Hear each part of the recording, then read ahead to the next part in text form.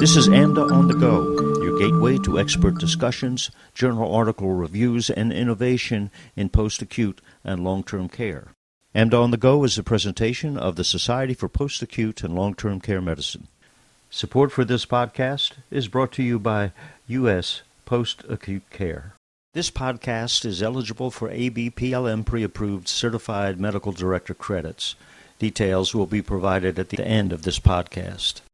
And now here's our host for AMDA on the Go, Dr. Wayne Saltzman. Welcome to AMDA on the Go. This podcast looks at the concept of geriatric engineering and how it may foster a new era in the care of the aging older adult. A January 2019 Advancing Health Equity report by the Commonwealth Fund entitled, "Are Older Americans Getting the Long-Term Services and Supports They Need?" concluded, unsurprisingly, that reliance on assistive devices and environmental modifications was high, with many older adults requiring and experiencing increased support over time. The needs of older adults have clearly evolved since 1965, not just with an increasing lifespan, but also with a rise in chronic conditions and the potential for functional and cognitive impairment. The report also noted that whatever the need, assistive devices like grab bars, walkers, and canes play a crucial role in supporting 60% of older adults in their daily lives. In my simple way of looking at things, Mrs. Smith's health status has evolved over the past 30 years, and she's become more compromised. But her home, her environment, looks the same as it did in 1970. And it has become more compromising with time. At some point, it is the home, the place that older adults want to be more than anything else, that cannot sustain the individual. Those of us in medicine really do not notice or consider the older adults' environments, aside from ordering home safety evaluations, because we are not trained in medical school or during our advanced practice education about the nuances or applicability of an environment to the needs of its inhabitants. A 2013 leading age publication entitled Aging in Place, Evidence Matters found that homes could be modified and communities could be adapted to support and facilitate aging in place to generate cost savings to families, governments, and health systems, with many benefits to aging seniors and the broader community. So, we have the what and we have the why. But what we really need is the how and the who. Are there ways in which we can forecast the needs of an aging population and create an environment in which it can thrive? Can we recruit and educate a new class of student to study and engineer our future needs? Well, Dr. David Lubliner, a senior lecturer from the New Jersey Institute of Technology, thinks that we can. And he wrote about his innovative educational approach from identifying where the paths of geriatrics and engineering can converge. And to our good fortune, Dr. Lubliner has graciously agreed to talk about his vision for the future of older adult care with us now. Dr. Lubliner has a PhD in information systems and has been an educator, author, and innovator at the New Jersey Institute of Technology for 25 years. He currently coordinates a number of programs and in 2015 authored the textbook Biomedical Informatics, An Introduction to Information Systems and Software in Medicine and Health. He has worked in industry, first on the Patriot missile system, then later in the field of computer architecture and security for a Fortune 50 company. Dr. Lubliner, it is my pleasure to welcome you to AMDA on the Go. I'm happy to be here, and that introduction was perfect for why we need geriatric engineering. I don't think I need to say anything beyond that. That was good.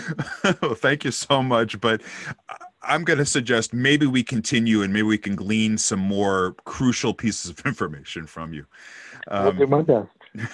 Thank you. Dr. Lubliner, I typically like to start with somewhat of a historical framework to set the tone for our discussion. I have to say, your special article in the March 2021 issue of the Journal of the American Geriatric Society, which we commonly call JAGS, caught my eye, in part because the title was somewhat alluring, Geriatric Engineering, an engineering systems design approach to human aging. But largely, I have to admit, because intuitively to me, geriatrics and engineering are two terms that do not belong in the same sentence together. But once I read your paper, I realized they can belong together, as together they define an innovation and education and the future practicability of older adult wellness.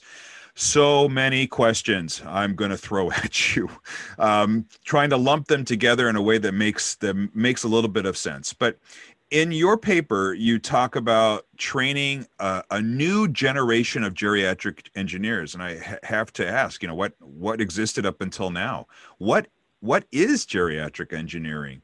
And this appears to be your term. So how did the concept come about? Why do geriatrics, a healthcare-focused approach to older adults, and engineering, the use of scientific principles to build things, belong together? And then how do you get from this concept to creating an educational program, i.e. a minor in geriatric engineering a number of years ago?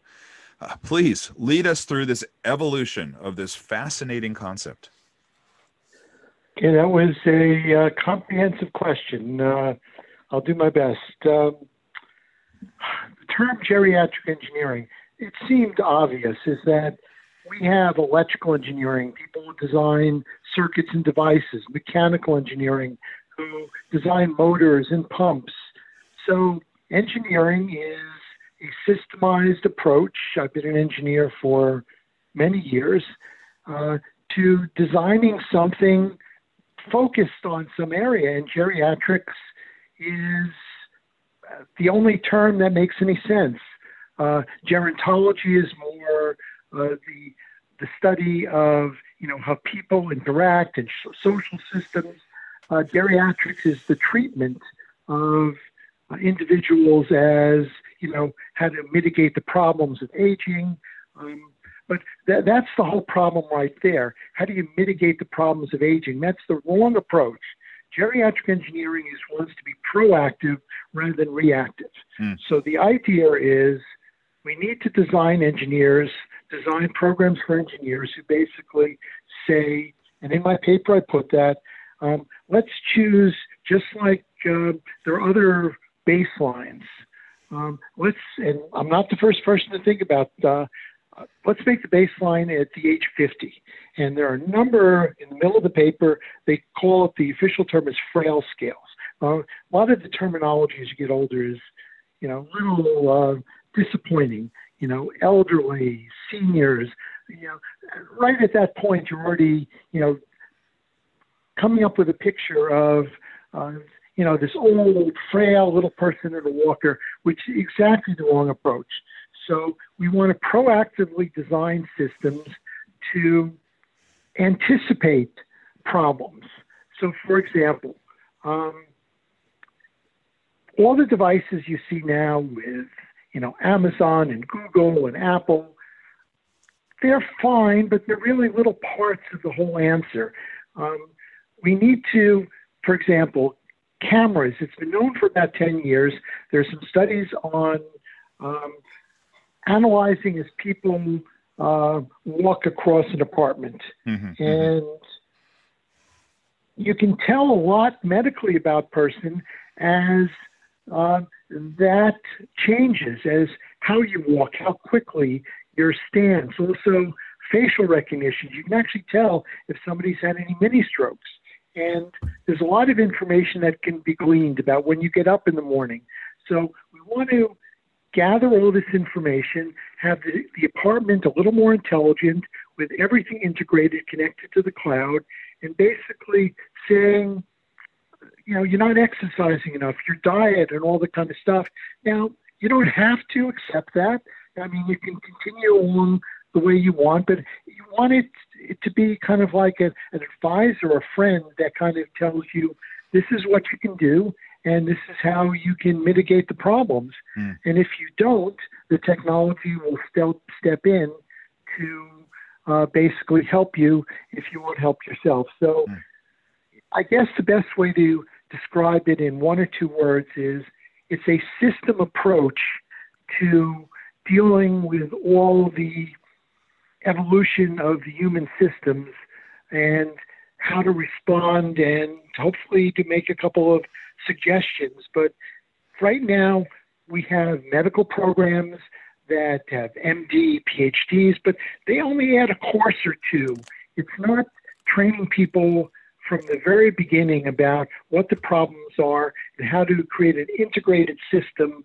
1/3 of your life is, after the age of 60, and you should be able to function just as well for most of that as you are at age 50 if we design things accordingly. It should be a secondary issue that we basically say, well, somebody, is having trouble walking, I'm going to give them a walker. Or somebody has some other minor problem. It has to be an integrated approach to exercise.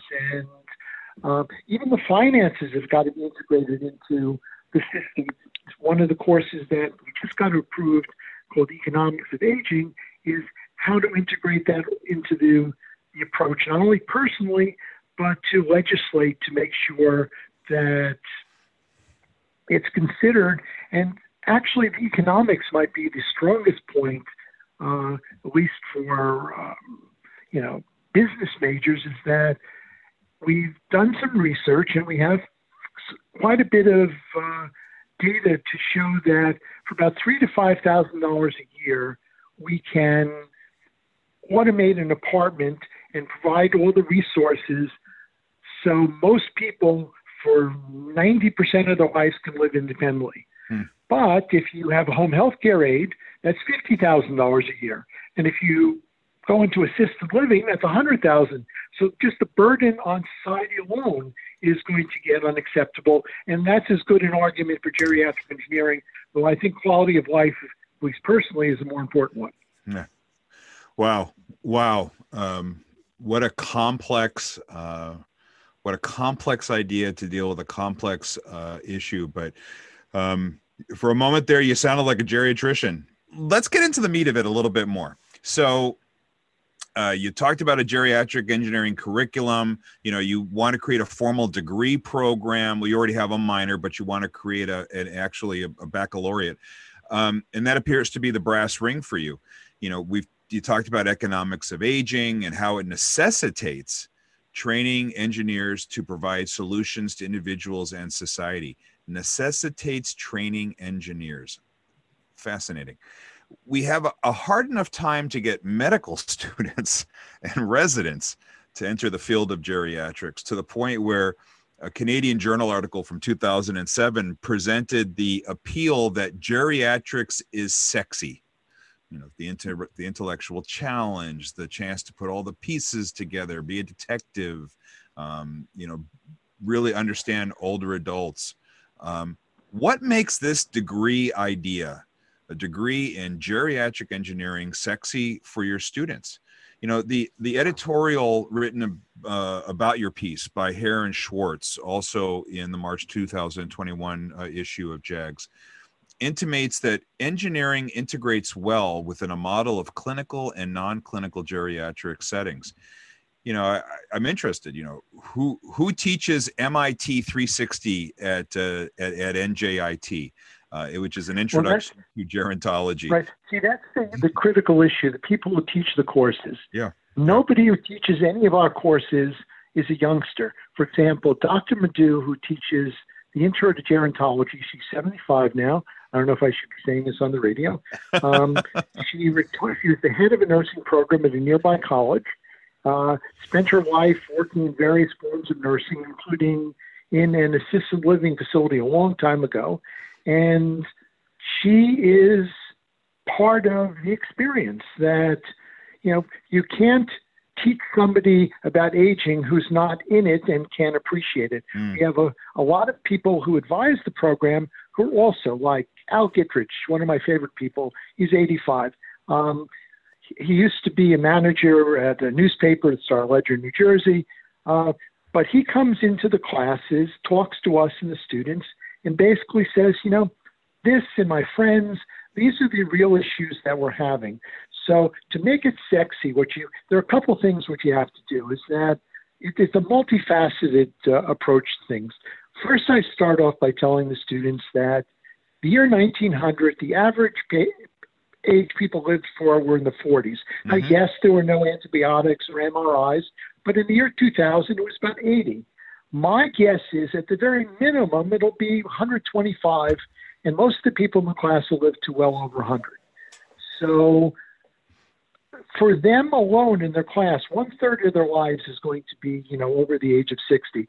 And that is going to motivate them that they, don't want to live the way they see people are older. The other thing is I don't focus on, believe it or not, geriatrics to begin with, at least at the introductory courses. What I say is we're designing intelligent apartments, and we're going to use the latest technology, and it'd be good for somebody who's 5 years old or 100 years old, is that it's going to have all these automated features. So we're going to have facial recognition, voice recognition, automated systems, all these things. So it's not an old person degree, even though we are enhancing it for people who are older. It's something that will serve everybody. And when we do that, it makes it a lot more interesting for everybody. And we use the latest technology. And in my class, it's required. In the very first class, Intro to Geriatric Engineering 1, is that they have assignments where they have to interview their older relatives and find out what their issues are. And then some of them agree to either a Zoom or a phone call, just like I'm doing right now, to talk to the class.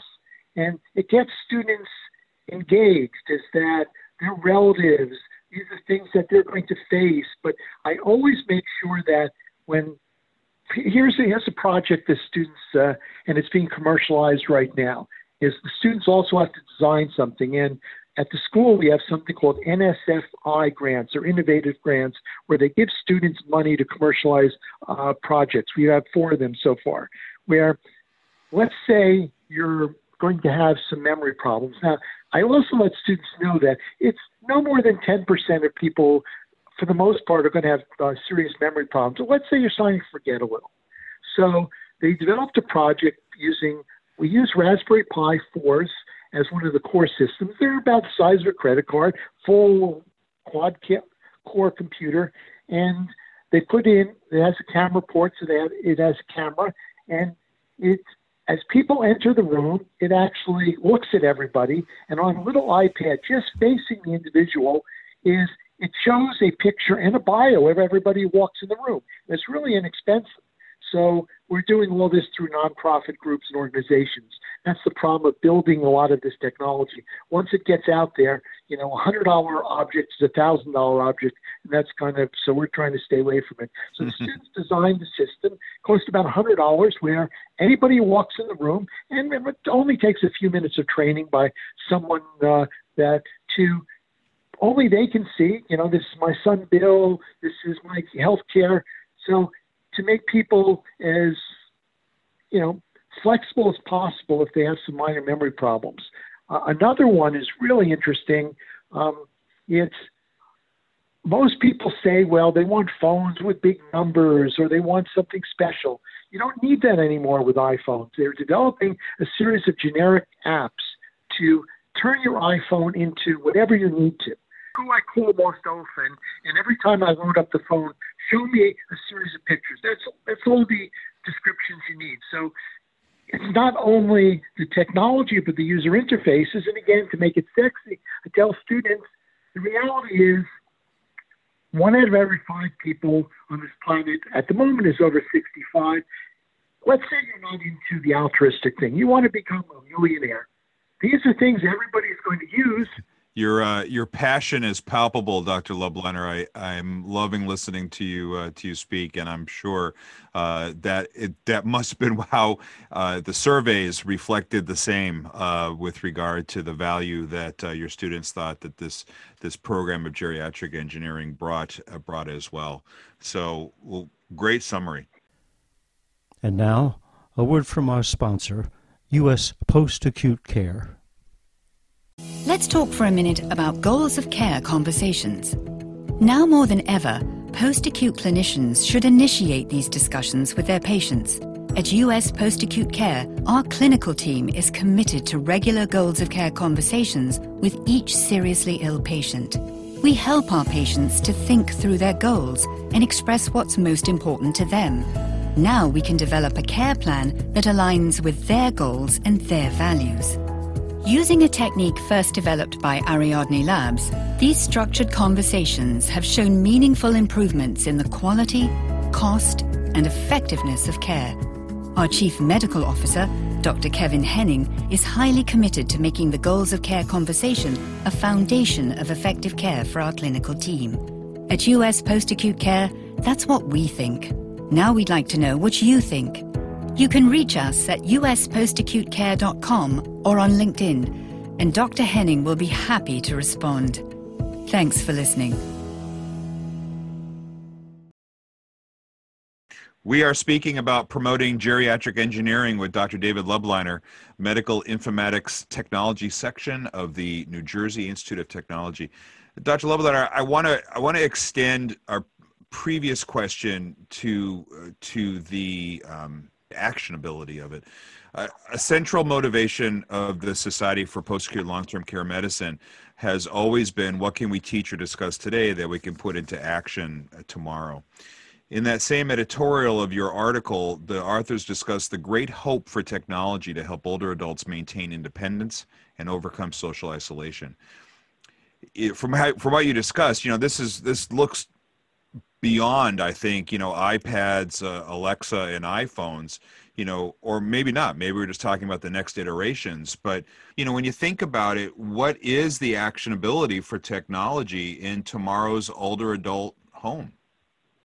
All the information has got to be connected together into the cloud and being as a unified whole. So if they see that 100 people had similar problems as they're gathering data from everything connected, then they'll recommend something from the data. So if the iPad's a level 1, this is level 5 at least. We're not just talking about using the existing technology. That's why it's an engineering discipline. Engineering disciplines teach more than individual facts. It's interoperability, how things work together, talk to each other. I've been thinking about this quite a bit.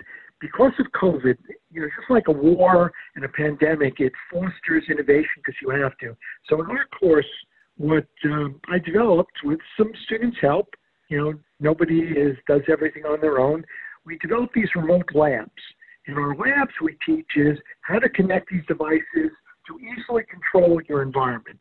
Well, I was thinking about a geriatric engineering course that we could offer to every medical school. Either it could be as a fully online course, but we have hands-on labs, and we've already got prototypes that work right now where they can log in from any computer on the planet and to basically try these automation systems and see how easy it is for them to use and to integrate new systems. We have core courses that every engineer has to take: mechanical, electrical, civil, and we're talking with the dean of the school. So basically saying, let's add this one new course, which is basically, it'll be geriatric engineering. It'll fit well in the curriculum because electrical engineers develop microprocessor automation, mechanical engineers have CNC machines, which kind of automatically make things. This fits in the same realm, and it might be a course. So we're not just thinking about the geriatric engineering degree. We're thinking about maybe modules that can then break off and then be available to other people, no matter what their curriculum is. I was thinking that perhaps geriatric engineering should be part of a geriatric fellowship curricula, but then I think either your paper or the editorial noted that everything a medical student is going to be doing is going to have something to do with an older adult, even pediatrics. So, do you think that engineering concepts should be part of a medical school curricula? Yes. I guess we'll leave it at that. All right. I highly encourage everyone to take a look at the March 2021 edition of the Journal of the American Geriatrics Society and take a look at geriatric engineering. Much more in-depth information and a fascinating concept. We have been privileged to speak with and learn from New Jersey Institute of Technology Professor Dr. David Lubliner. Dr. Lubliner, thank you very much for spending your time with AMDA on the Go. Okay, I appreciate the opportunity. And 2 or 3 years from now, when the program's running, I hope you'll invite me back. Oh, absolutely. I would love to hear more about it. References for this podcast can be found at paltc.org/podcast. Until next time, I'm Dr. Wayne Saltzman for this innovation podcast that we call AMDA on the Go.